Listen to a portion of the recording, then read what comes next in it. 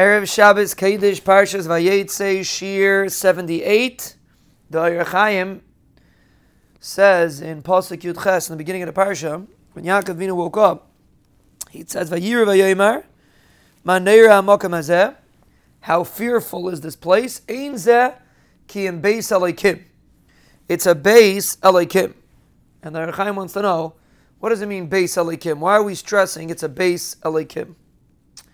So he explains that Elokim is the name of Midas Hadin. Elokim, people are afraid of the name Elokim.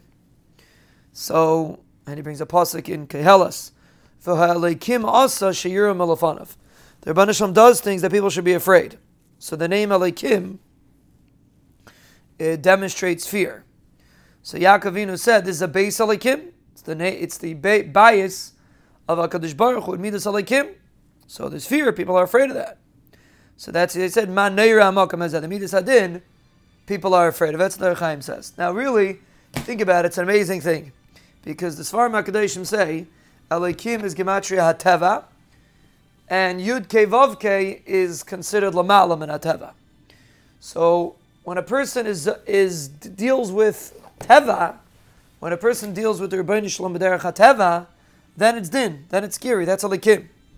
But when a person has Emunah and B'tachan, then it becomes the Shem Yud Kei Vav Kei, which is Lamala min HaTeva, then a person is Zeicha to Yeshuos. So that's the OhrHachaim's Moedik Yechidish, which we have to keep in mind. When a person doesn't make himself subservient to Teva, and he relies on HaKadosh Baruch Hu, that HaKadosh Baruch Hu will send Yeshuos even above Teva. The Rebbeinu Shalom is not Meshubah to Teva. When a person believes that, then he is Zeicha to Nisim. When a person gets caught up in Teva, then Rachmana litzlan, he's with Midas Hadin, and then Chas v'Shalom, he's not necessarily Zeicha to the Yeshuos that he's waiting for.